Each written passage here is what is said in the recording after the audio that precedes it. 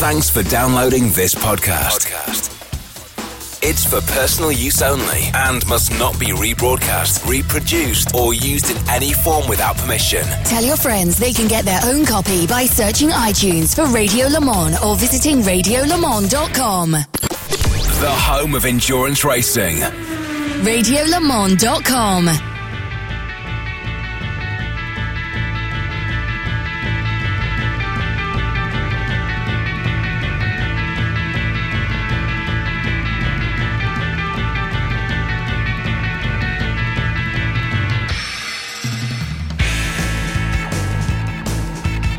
Well, hello everybody and welcome along to another programme from the FIA World Endurance Championship here at the prologue at Ricard, and standing next to me in an Audi Meet the Team I have none other... Well, introduce yourself. Well, my name is Philippe Albuquerque. I'm driving car number 9 and I'm here for the prologue to get along with the guys and to see how the car goes in evolution off, because this year we have a little bit less tests, but keep it posted. Not exactly got a plan for you this week. You haven't been in the car? No, this week, yes. I arrived here since Sunday, last Saturday, because I was here for the LMS testing and I stood here for the prologue. And the last time I drove was Tuesday. Unfortunately, I would like to drive the Audi, but it's what it is. Have you driven the new car yet? Yes, in Sebring. Yeah. And that test I heard went very well indeed. I don't expect you to give me any secrets, but from what I heard from people that was there, certainly talking to people just from the atmosphere in the team came away relatively pleased with the pace and the reliability of the new car. Yes, and we were happy. I was happy with the car, but also my teammates. Generally, we are happy with the behavior of the car and the new evolutions that we have. For sure, 4 megajoules is also helping for us. Can you feel the difference? Yeah, you feel longer the power that you have there, and in pure lap time, it's significant what we have seen here in Paul Ricard. But inside there, we just we go on the limit of the tires, but mostly on the lap time is just that extra power that you get out of the corners. And generally also hearing my teammates, they seem happy with the car performance, its health. But another matter is when we compare to the other guys. But I think it's still early to talk about that, because we never know where each manufacturer is, right? And even at an event like this, no one knows what fuel people are using, exactly. What tyres, what engine settings, etc., etc. So we probably won't find out until maybe as late as qualifying at Silverstone. Maybe not even then. A lot of games being played here. That's true. But it's always like this. No one wants to show the good hand of it. That's true. I don't want to compromise anyone. So it's all right. No secrets. Tell me about the rest of your season, Philippe. It's once again you're doing this sort of split season with the guys at Jota.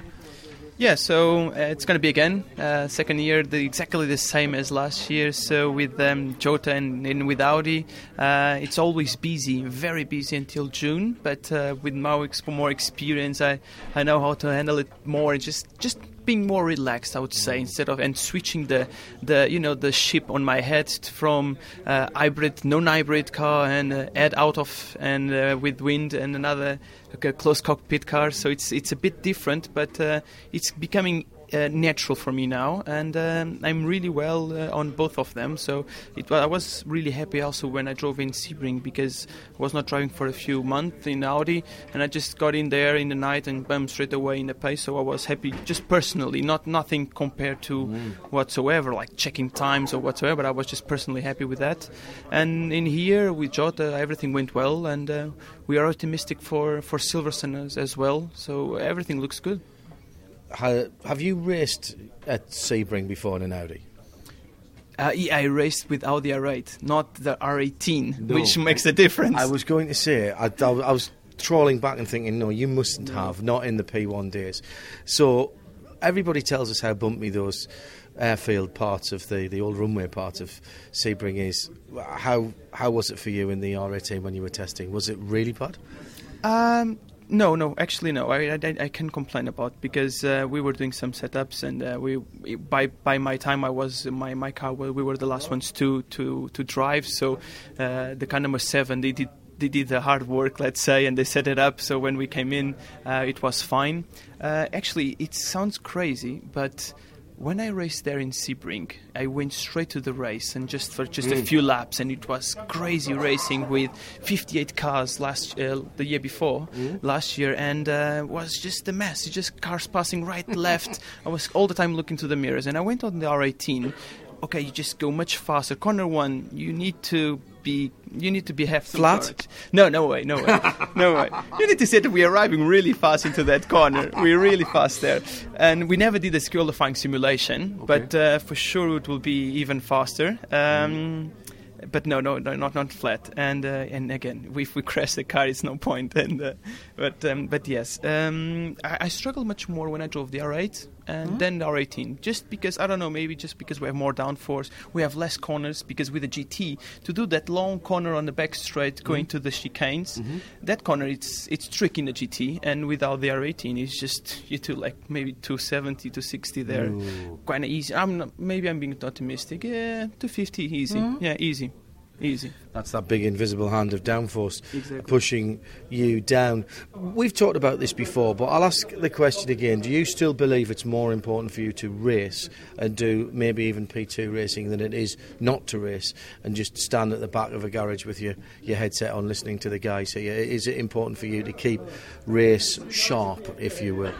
Definitely, to keep the rhythm on, it's very important, and I feel that also with the P2, it's in sort of way it's a bit harder to overtake under the traffic, because you need to dive in and you need to make it happen in that corner before, because the difference of speeds compared to the GT is not so much.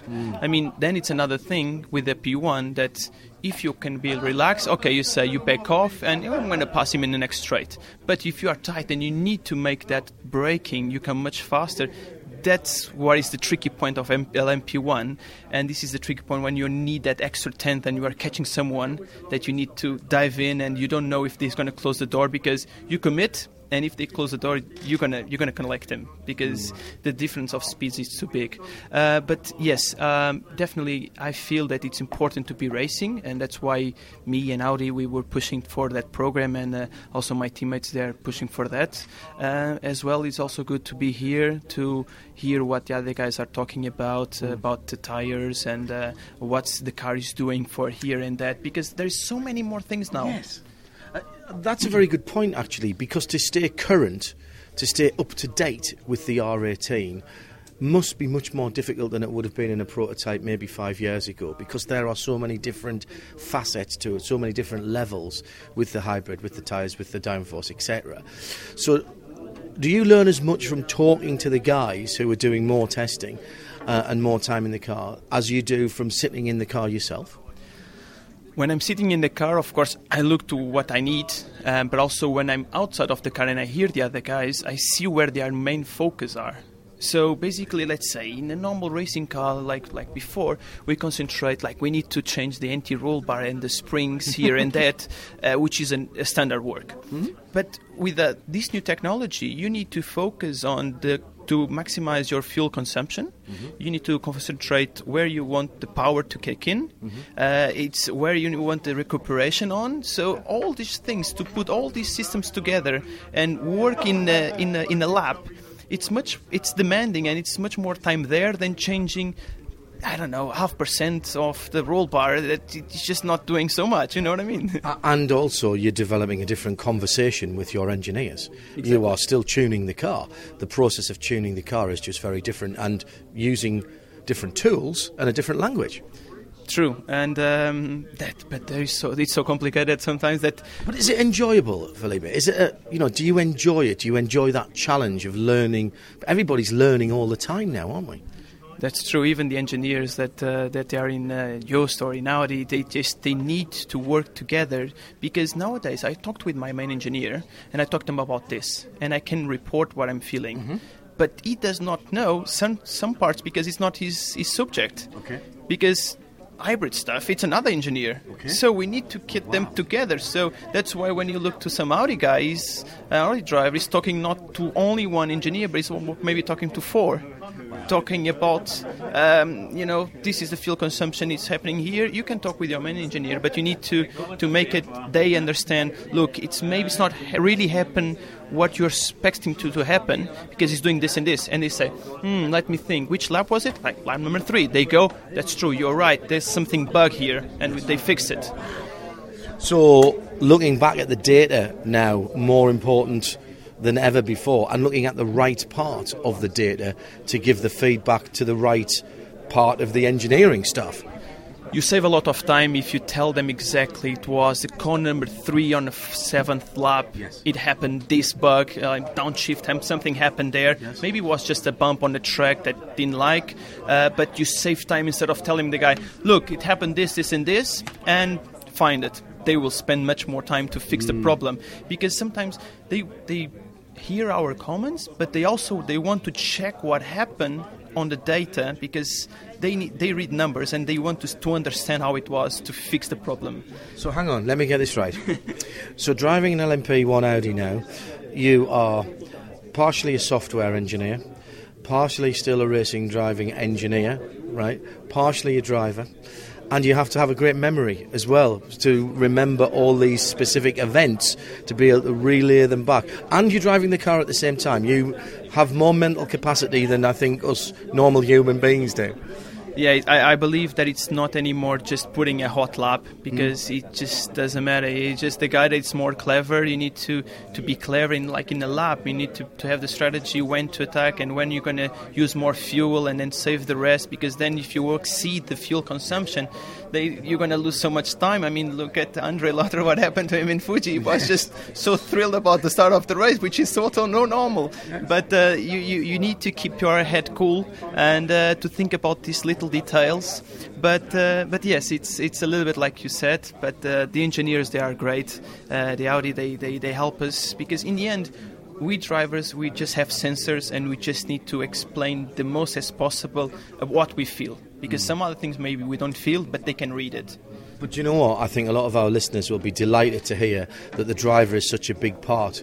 We worry, I think, as spectators, that the driver is being engineered out of the car, that so much of what the car does is automatic or software or clever programming or clever engineering, and I accept that there's a lot of that. But I think our listeners will be delighted to hear that there's still so much feedback from the driver, just to find that extra tiny little bit that is the bit that's always the hardest to find and the bit that's always most important. That's so true.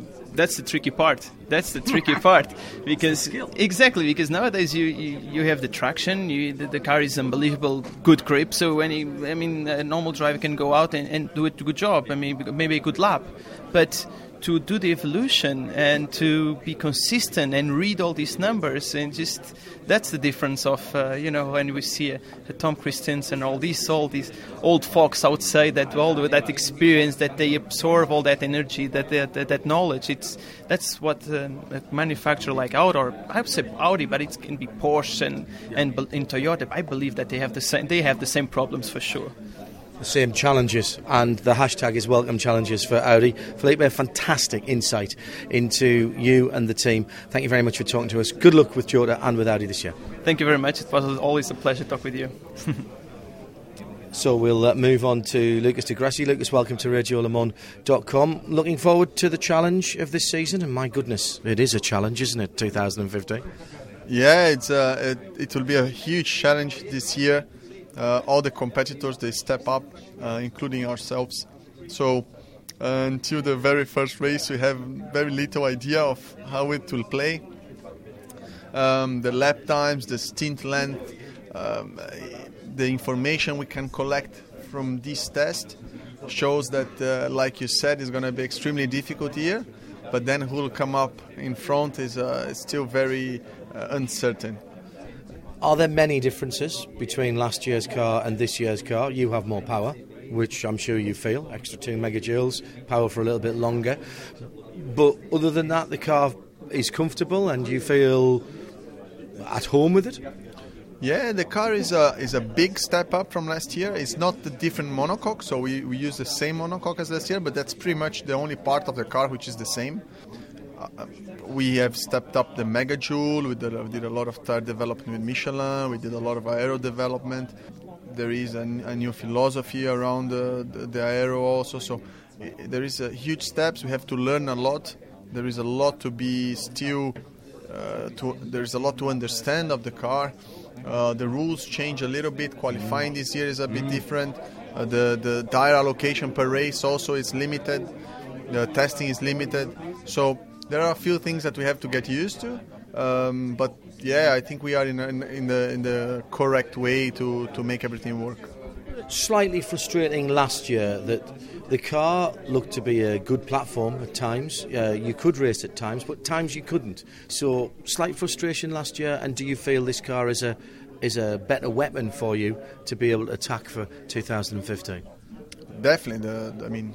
If you compare the absolute lap times here in Ricard, we've gone 4 seconds quicker by this. And is that a genuine improvement? No clever tricks or anything like that? Because we don't know how anybody's running here.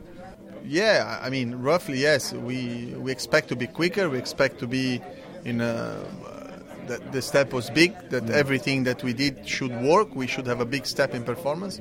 And if you compare the others, not the LMP1, but the others' lap times, they are similar to last year. So definitely we've made a step up. But like I said, our step up is only good enough if it's better than the others. So we don't know yet. One lap, we know that last year in many races we're not competitive in one lap, but then we were more competitive in the stint. I think this should be the case again this year, because the way the others work with the battery and the supercapacitor, they have a more flexibility to do the qualifying lap than we have. But that in a long race, that qualifying doesn't. The only thing that matters about qualifying is the point for pole. Does the new qualifying format with just one lap per driver, does that help you or does it hurt you? I don't think it changes much. Okay. I think now the only thing that changes a little bit is that it's one lap per driver, but you can use a new set. Both drivers can use a new set, but then you have less sets for the race. Yes. So depend how many sets you're going to use in the race, depend how much you want to risk, depend how much you can gain with that extra new set. Maybe it's worth using and getting that extra point. Maybe it's better to save and score a better result of the race. Yeah. So the tactical thinking starts even earlier in the weekend than normally. Presumably, you don't always have to make that decision on your own. You will be working with the team for that. Oh no, it's a team's decision in the end. We'll evaluate our performance. Like you said, I think in some races we'll be very competitive, but some races we won't. There are a few tracks that let's say, hybrid philosophy works better than others. Yes. And that's great for us as spectators. I accept that all you competitors always want to win. Are you more pleased when you win a race when you've had to fight for it, or if you can just drive off into the distance and be 2 laps up at the end? Well, of course, it's always good when you win races, but the satisfaction comes from my own performance. So sometimes, even if you finish third, but you did a fantastic race, maybe I'm more satisfied than even winning with a race that I was not having a performance. Maybe I was lucky to win the race. So I think the result, it's different from the performance. And this year, the results, I think, will be in doubt at pretty much all of the races. The big race in the middle of the year is Le Mans. Clearly, the car has got to run the full season and be competitive. But do you look at Le Mans, now you've done a little bit of testing at places like Sebring, etc., and think, that's a good Le Mans car? Or do you look at it and think, that's a good WEC championship car? I think Le Mans is a much more complex race than the 6 hours race. The track is special. The sensitivity of the drag is much higher because you're at much higher speeds. The car can be specially designed for that track and be good at that track, and maybe it's not good in other tracks. It depends really how is the concept out of it. But I think, again, from the performance we had last year, was one of our best weekends. Even in qualifying, we were still far away last year, but in the race, the car was more competitive. You can argue, yes, one car broke down, the other broke down, but I think as a overall, Le Mans is for us the target. But also, not only Le Mans, we look to improve the car. We look to improve the car in the WEC races. So we expect maybe, well, there is not Interlagos, there is Nürburgring now in the calendar. We don't know what expect from that, but yeah, overall I think the main point is that, like I said, it will depend track by track. If the tire that you chose work well with the tarmac, that the hybrid configurations works well, that the temperature helps you. There's a lot of factors, so it's very difficult to predict now to say, look, these races will be better for us. Let's say on the hybrid side and on the power side, on the drivetrain side, it should be similar to last year because, okay, we did a big step, but still the philosophy is different. And then, yeah, in terms of competitiveness, then the races which we were competitive, we should be even more competitive. So you did a big test at Sebring. Car was faster here. Sebring is a very different track, ridiculously bumpy. What do you learn as a team and as a driver from testing at a track that is so completely different from anything else that you race on for the rest of the year? I think Sebring is Sebring is very good for mainly 2 points, in my opinion. I don't like Sebring to drive there. Personally, it's not my favorite track. It's, for me, nothing really special, but it's good for 2 reasons. First, you work in a temperature that you should race the whole year. If you come to Europe in winter, you develop something that works in a completely different temperature. So that's one, and the second, which maybe is the most important, is a track which is very aggressive on the car. So the car is really, because of the bumps and because of the nature of the track, it's very aggressive on the drive shaft, suspension, the aero kit, everything. So if the car works there, so the car is reliable there, it should be reliable everywhere else. So that's the only reason. Like you said, it's very different from anything else. You cannot do tire development, you cannot do setup development, you cannot do anything. Hard on the car and hard on the driver as well? Yeah, definitely. It's the bumps in Sebring are very, very hard, especially when you're going with LMP1 performance. It's the track is very similar to when I raced there in 2013. Which was our last race. Yes. The only thing that race is very special, so even if the track is not my favorite, that race was a very nice one. So it's a shame we cannot race there anymore, and if that changes and we'll be able to race there again, it will be definitely a pleasure for me. You are one of the few people who's raced a P1 at Sebring in the past, so you have a direct comparison in your mind between that level of car, which is now quite old, the new level of car. Did you feel a big difference when you went back there to do the test? Not really. Of course, we were a bit faster, but the track in Sebring, the thing is also when you test, when you have no reference, it's difficult to understand if you're really quick or not. Like I said, we're not working to optimize the car for Sebring. No. We could have gone maybe much faster than we were. When you're racing, that is different. You're optimizing for the car, for the track.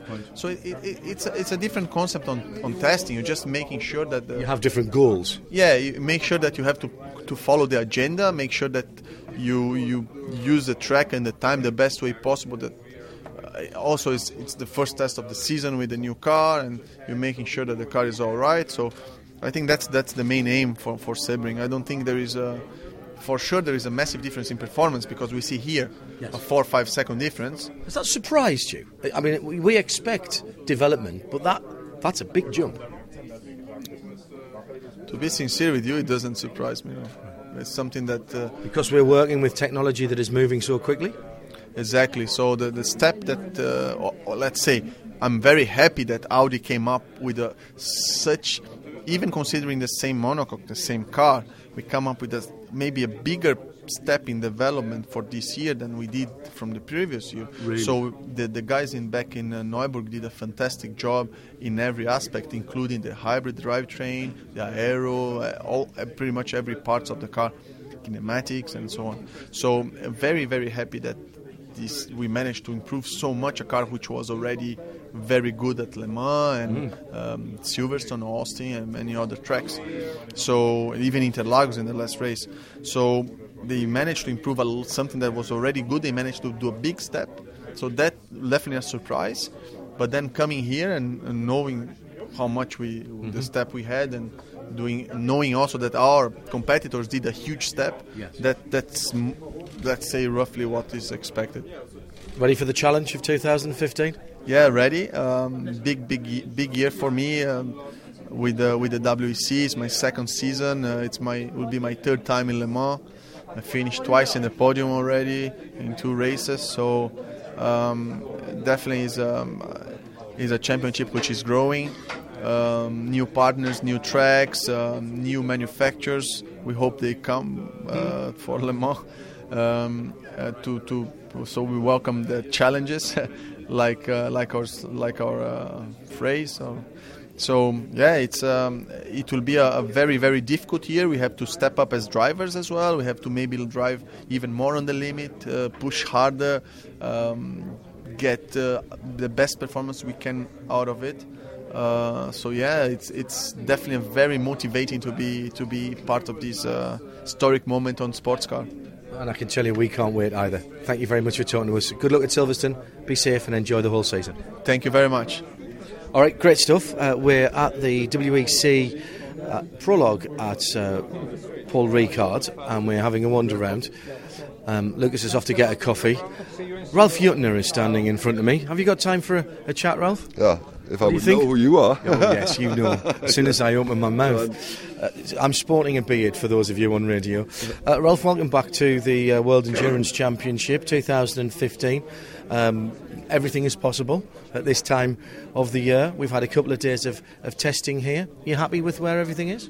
Oh, yeah, basically everything went well for us. We had a list of things to do. Most of them we could tick off, as you say. We still get some work with us to still do at home before Le Mans for sure, but also probably before Silverstone and Spa. But in general, it's been a good test. It was a bit windy yesterday, but I have to say I was surprised by how few commands we got from our drivers. I was expecting them to come and say it's struggling because we had gusts of 75 kilometers an hour or 80. But obviously that was not too much of a problem for them. So we could go through our program and are happy with how it ran, and also with the speed we had and the results. I mean, obviously there are some cars around that are very, very quick on a single lap, but that's not so surprising. And if you load an 8 megajoule system fully and then go out, yes. There's nothing that we can hold against it. But we had some very good long runs, and we are happy with the way we had developed together with Michelin. So that was all looking really good. And, The race pace last year wasn't too bad, particularly on the long runs. Over a single lap is certainly where the Audi was slightly disadvantaged. Is the change to 4 megajoules this year partially to address that, or are you looking at the bigger picture? I wouldn't say it's to address that. We will still be on the back foot in this respect. On some tracks more, on others maybe less. It should help to go to a bigger system, but it's in general just helping also on the long runs, because we have more energy, more electric energy, which we can distribute through the front axle, which now enables us to have a more constant distribution between front and rear. We didn't have, let's say, enough energy in the past to really use it through, let's say, all around the track to help for the car dynamics. Let's put it. And now we have more, and it's definitely better. Literally a balancing act. Yes, it is. It's definitely helping. The decision to go to 4 megajoules was one that I know that you'd been considering for a wee while. Was the performances of last season, did that make it almost inevitable that you had to go to 4, or possibly did you tell me, did you even consider going to 6 megajoules? If it would be possible, we would go to 8. Yeah. But I think it was high on the plan always to step up. So it was not because we were showing a lack of pace in the second half of the season, let's say. The wish to step up has always been there. We didn't want to take too much risk, so the one system we have had in the car and still have was developed. This is the flywheel system, of course, and we've made a lot of experience. Not only last year, the years before, but last year against a stiff opposition was very good to learn and continue learning with it. And it was just the consequent step to step that up. Going to higher would be nice, but it's more or less then forcing a change in the system, because this will not work with the system we have. Was there a consideration of putting a secondary type of system? We've heard all kinds of rumours about air hybrids, gas-back type systems, all this kind of things that have been studied by yourselves and by some of your competitors in the past in order to optimise the amount of hybrid energy that we're harvesting. And actually, I say all that, and in some ways I can't believe that sentence has come out of my mouth in 2015, but we have to consider that. So that's why I asked that very technical question. As most people know, we had a second system, which we abandoned before the season started last year, because it was just not giving enough benefit for the difficulties it involved. And therefore it has not been high on the list to come back with that one. There was still some more work going on, but that more or less confirmed that we made the right decision last year already. There is a little bit of gain, but it's still not worth the effort you have to put and the penalties you get on the other side. So it was pretty clear very early that we stick with that system, with one hybrid system, and optimize that and go to whatever is possible with that. We could concentrate on that solution pretty much and pretty early. The internal combustion engine is still diesel and still very much part of Audi's philosophy. I found it difficult sometimes to square in my mind that the petrol cars sometimes could go further than the diesels last year, but that's a function of very complicated rules which I'm people... completely on your side on that point.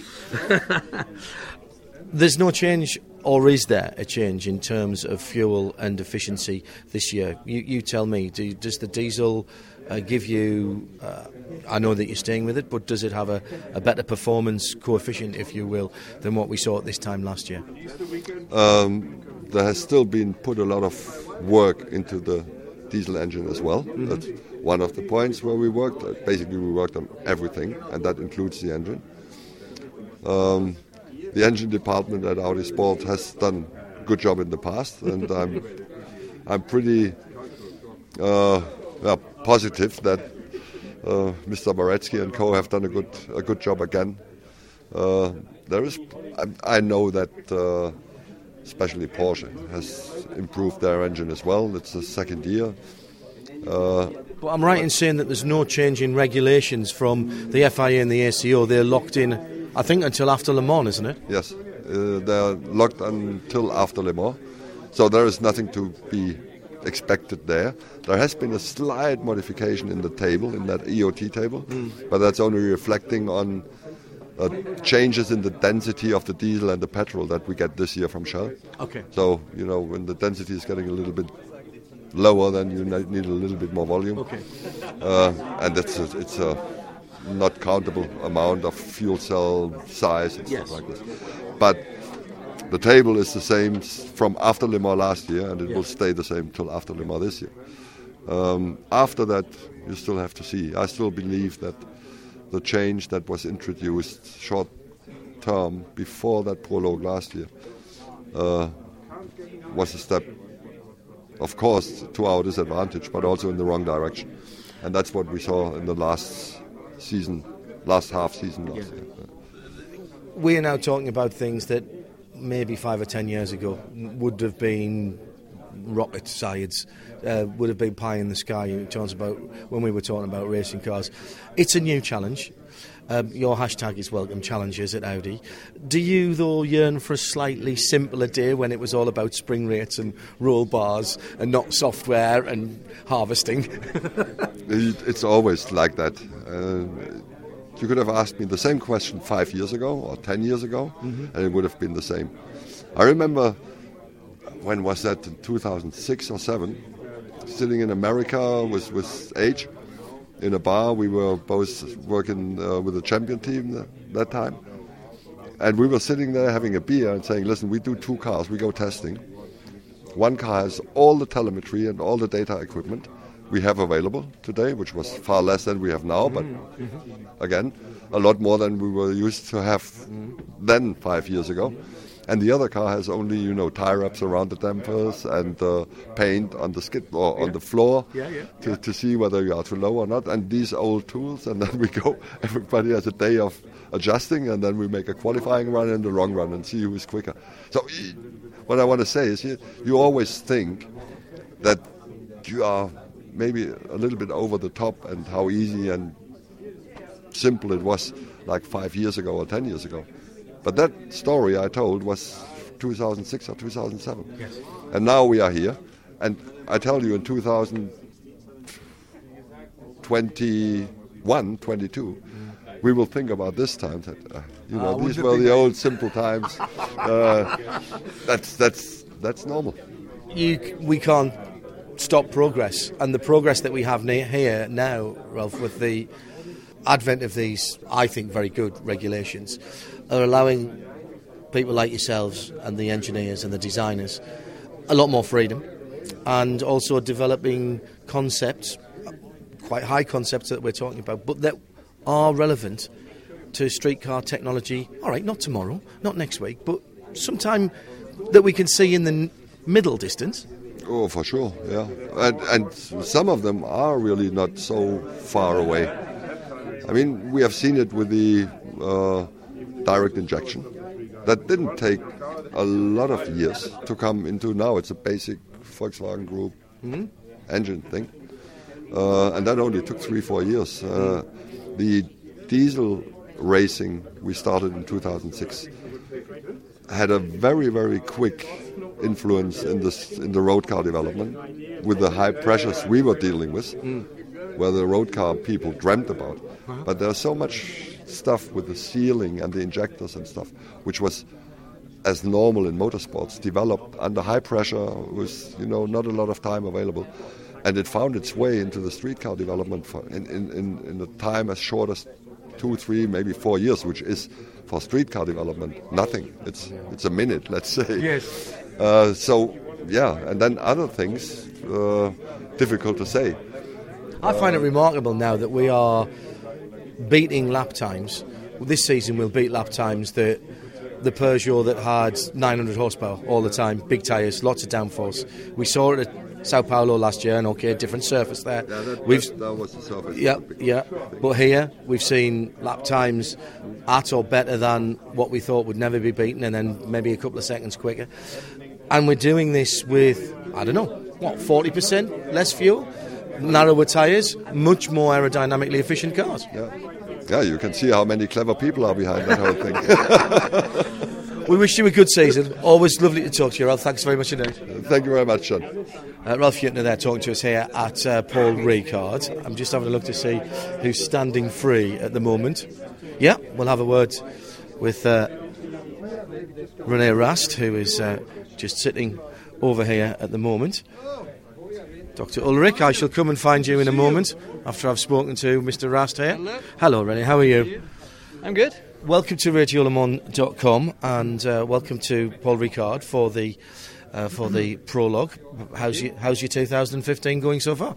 So far, so good. I mean, I had many days already with the team and tested the car a lot. And today was my first official WEC test. or test days, let's say, and I really enjoyed it. I mean, it was good to see. I didn't drive, but it was good to see what's going on in the background, to listen to the mechanics, to listen to engineers and drivers.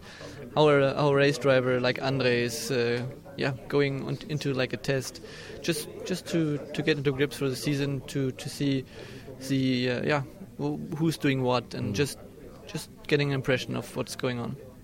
Many of our listeners will know you primarily as a GT driver. It's a good time to be a GT driver at the moment. It's very competitive. And it seems it's a good time to be a GT driver because the skills of a GT driver are being recognised by Audi, by some of your competitors as well, as worthy for the prototype programme. How do your skills transfer? I mean, we saw last year's GT program was growing, and it's very competitive.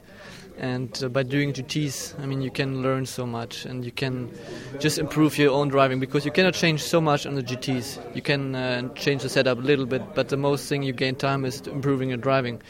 And for sure, I can bring this to the team. But I think my skills, it's difficult. I mean, I still have to learn a lot. The cars. Did you have any downforce experience beforehand in your earlier career? Did you do F3 or something like that? I did 2 years of Formula BMW, 2002 and 3, but this is actually my only experience I had. I did last year the race in Le Mans, LMP2, and some tests before. This was good to learn a car with downforce, but it was just little experience, let's say this way. I don't have that much experience as the other guys. But actually, it's not that difficult to get into a car like LMP1 and get into speed. I think you say that very matter of fact, as if it's the simplest thing in the world, like picking a hire car up from the airport. It's not really that difficult. It's not that difficult if you are a racing driver. Of course, for a normal guy, it's of course difficult. I couldn't even get into it. It's true. Stop it. No, but with LMP2, I got already good experience to drive car fires with aero, and the step is big, but it's not as big as I thought. Most complicated thing is to learn the technique in the cars, with the hybrids and stuff. Which I suppose is very different from a P2. Of course, we have no hybrids in LMP2. And the driver in LMP1 is so much, you're forced to learn things and to, it's not about just driving and tell the engineer, okay, the car is understeer here, is oversteer there. You really have to focus on different things, like the hybrids, like what is doing the hybrid, where we can improve, and stuff like that. So the driver nowadays has to do like a bigger job, let's say, than the last years.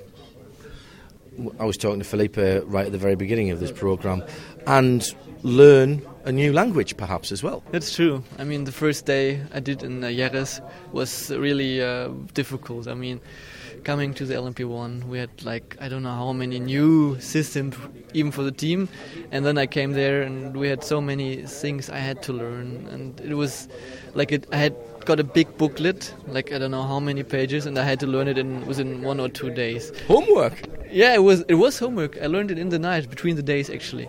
And we have I don't know how many buttons and switches on the steering, and there's so much things going on in the car, and like you said, so many sentences which I had to learn new. But it's a new task, and I really love it to learn new things. So this was I was missing a little bit in GTs. It's clear that you are relishing the opportunity and the challenge. You've never stopped smiling since we started talking, so it's clearly something that you're looking forward to. Yeah, it's so much fun to drive that car. I mean, in Sebring, I was actually smiling under my helmet, and I miss that feeling. Even at Sebring? Yeah, at Sebring, once you get into the car and you know that you are driving the car and not the other way around, because the first days you go there and you think, oh, maybe I have to be a bit slower there or whatever, but when you learn the car a bit more, you are driving the car, not the other way around, and then it makes so much fun, and I really like to enjoy to drive that car. We wish you all the best. Be safe and enjoy. Thank you. You're listening to RadioLeMans.com. We're at the prologue. Andre Lotterer has wandered over. Martin Pass, you're doing a fantastic job corralling these racing drivers. Andre, a new season right in front of us. I will ask you the same question as I ask your colleagues. Are you looking forward to it? Yes, very much. We're racing drivers, so we want to race. We did a lot of testing. Obviously, we have a lot of new things on our car, the aerodynamics, the hybrid, the suspension, the engine efficiency, a lot of things have been improved. So it was a lot of work to bring everything in optimum in the optimum window, and that everything operates well. So it was a good test here. The promising thing was our long run pace. But nevertheless, we don't know if Porsche and Toyota showed everything. What we saw is that Porsche can be very quick over one lap, but it's an endurance championship, so I prefer to be fast in the long run and less impressive in one lap. So hopefully, we'll stay like this for Silverstone, and we can be on top. Right, nobody's listening. So it's all right, you can tell me the truth. When was the first time did you get in the car? And is there still a little bit of trepidation? A brand new car. Imagine if you get into it and it's completely rubbish. Now, Audi don't normally do that, but do you know the moment that you get into the car, oh, this is going to be good, this is going to be better for this year? Yeah, the first time I got in the car was in Aragon, and I immediately felt that the potential went up a lot. So it was very motivating, and we could immediately push and felt very confident about everything. So puts me in an optimistic mind. We can't say we're confident, because that you can only be when you prove it again and again, win after win. So I go into the first race with a humble approach, and we'll do our best, that's for sure. We have a great team and a lot of experienced guys that know what they do. So we rely on them to give us the good stuff. Wish you all the best for the year. Thank you. Thanks, Andre. I'm going to nip over and grab Chris Renke. I'll let Andres squeeze through there. Chris, come on over. We'll finish with Dr. Ulrich. I think it's only fair that the boss has the final word. How are you? Absolutely. Very good. Thank you. And I even shaved this morning. How are you? I didn't bother. I haven't shaved since I got back from Bathurst. It's just a laziness thing. It's nothing to do with being trendy. Bit of a change of philosophy, is it fair to say, in terms of the aero, at least, on the car? No, the monocoque has stayed the same. I wouldn't say that's a change of mindset. For sure, we had to find key points where to invest the budget available. And we decided that we stay with the same structural spine of the car. We actually run the very same monocoque, similar engine blocks, same gearbox case, so the structural spine is the same. So therefore we had more resources really to spend on the things to hang on the Christmas tree. And obviously one of the key points was the aerodynamics, as you can tell just by the look at the cars, which has been a key point. Obviously, especially looking at the performance of last year, tyres were a key point of development as well. Looking at our hybrid system, I mean, we're the only car on the grid who increased the power by 100%. Yeah, very good. So that was for sure a challenge, do that within the weight restrictions, because for sure we didn't want to go overweight. So there's been quite a few key points to the car, but I wouldn't call it still a change of philosophy. The car, as it runs here, we've seen it in Le Mans spec or in full season spec, or is there very little difference this year? Tell me. These are the very same cars that we'll see in Silverstone. So they are the prepared, built-up race cars, first time in the hands of the actual teams, the mechanics that will run them. Therefore, we also were in limited miles here. That was the reason why I didn't see us that much out, because there's a very race car. So saying that will be the aero specs that we will run in Silverstone, and therefore is more to say the high downforce configuration. Okay, so we'll see something a little different when we get to Le Mans. Will that get a run out at Spa, or will we not see those till Le Mans, the slightly less drag car? Well, we don't confirm anything about it yet, but expect us that the configurations as we have run them the years before, to have a spread attempt in Spa to collect as many data as possible to thoroughly prepare for Le Mans. Won't change because it was very successful in the past. One lap performance wasn't the forte of the R18 last year. Have you put any of those precious resources into a better qualifying performance, or have you been concentrating on the long runs and the longer races? We have a very, very clear goal, and that is being first over the line on Sunday 3 o'clock, not on Saturday 3 o'clock in Le Mans. So therefore the outright performance on the one lap doesn't matter.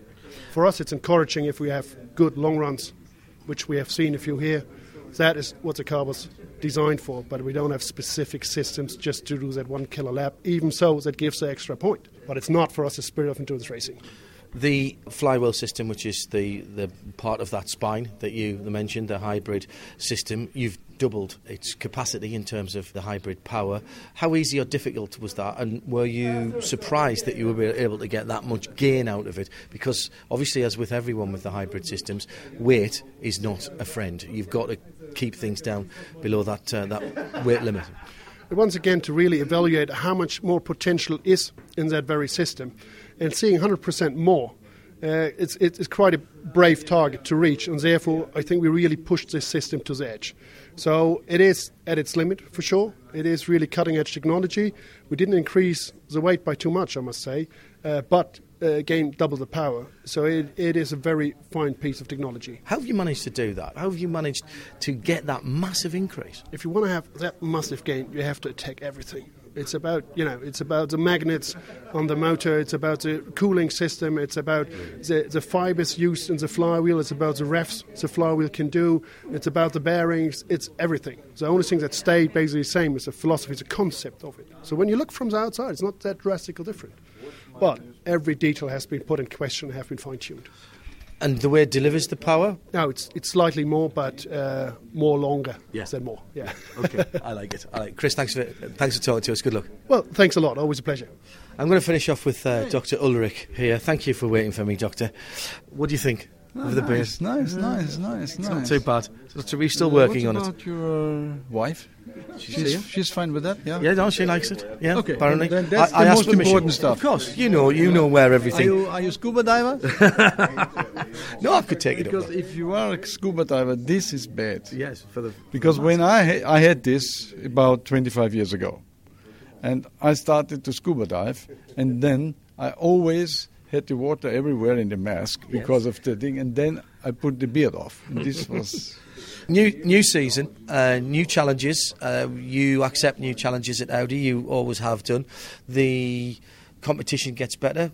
You've got better as well. Just been talking to Chris there. 100% more out of the hybrid system. It's impressive. Is it enough? Okay, this we will see when we go into racing. We had some targets for our development, and we had some pre-calculations of what we wanted to achieve, because we think that's what we need to be competitive. The good thing is that we have seen at Sebring and we have seen here that we are there in reality where we wanted to be and where the pre-calculation told us. But if this is enough, we will see when we go real racing. We have learned a lot here.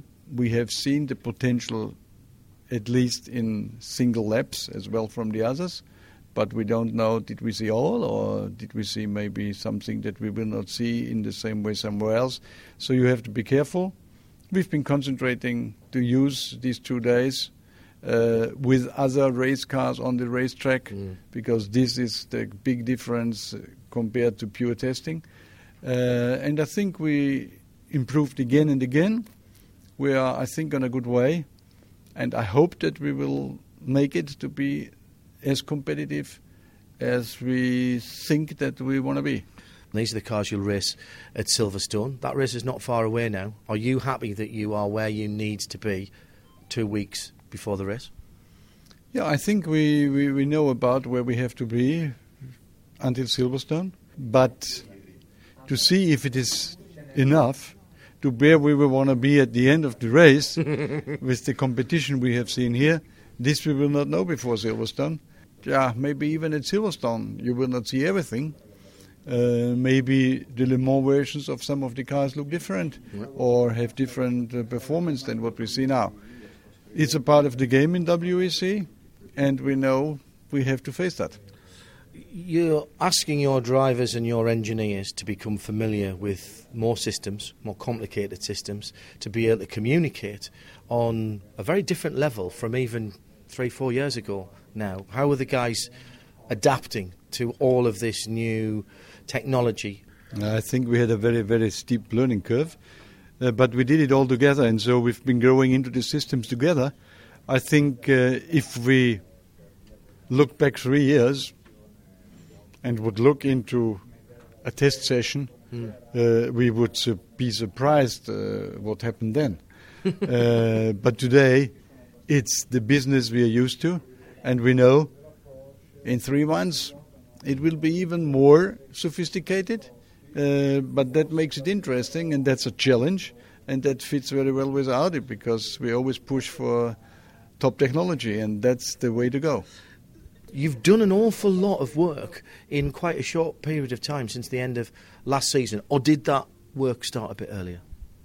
No, I have to say we started much earlier than that because it was clear that we had to improve, and as well it was clear that we will not be able to make a completely new car for 2015. So there was a lot of ideas being invested in this existing car, and when we have seen that we can't do a move bigger than another 2 megajoules for 2015, it was clear that we need to find some more performance in other areas, and we started in the middle of last year already 2 special programs that now bring their fruits, and I hope that it is really at the end that we see that we have done the right choices. And that was aero, and it was basically the additional aero program we did, and what we did from the point of car setup and suspension to use the maximum out of the aero system. Yes. But it's a very different look to the car, almost like a completely different iteration. Yeah, I mean, the idea, the concept for this aero is not an ongoing development on what we had last year. That's a new big step. It was a decision to go a different way. It looks good. I think we get the fruits out of that. Was that dangerous? Because if it had gone wrong, you would have spent a lot of time going down a blind alley, as we say in the UK. I think if we would not have decided to make an additional, more intense aero activity, just the standard development with what we do from one year to the next, even if we want to do a little bit more, we would maybe have followed last year's route, but making clear that we need to do a much bigger step that you normally do, we knew we have to try to do a different way, and I think our aero guys took an interesting route, and what we see now, the result is good. I hope it will be as good in Le Mans as we need it. Away from the R18, a couple of more general questions, if I may. A new home for Audi Sport now at Neuburg. It's great. It's good for everybody. Everybody's happy. We have improved that much that really you can see the smile of the guys that come for work there. On the other hand, it takes not too much time and you get used to what you have. But the thing is we have a much, much better base. And it's now on us to use it to push for even more performance. As far as the World Endurance Championship is concerned, what can you tell us about the long-term plans of Audi? Is endurance racing and LMP racing still a priority for Audi and Audi Sport? I mean, for me, there is at the moment no question on that. We're working on the 2016 car. So, and if we wouldn't do it, in such a high-level championship, you would not have a chance to be competitive. Endurance racing with a rule book that is that much future-orientated and that much technologically advanced for what we need in road cars in the coming future is still a great route for Audi. It fits to what we have done until now. And as long as with the concepts we are choosing, we have a chance to be competitive, I think it makes sense because we improve year to year the efficiency of the cars that much. If somebody would have told us 10 years ago, we would have said impossible. But it's possible, and there is still quite a way we can go, I think. Vorsprung durch Technik is just the right thing, and we try to live this since we started. And every day. Dr. Ulrich, thank you very much indeed for staying back and speaking to us. And that concludes our Meet the Team for Audi for 2015 here at the WEC Prologue at Paul Ricard. Don't forget you can follow the WEC for the whole season live on radiolemans.com, starting with our expanded coverage of Silverstone and then running all the way through the year to Bahrain.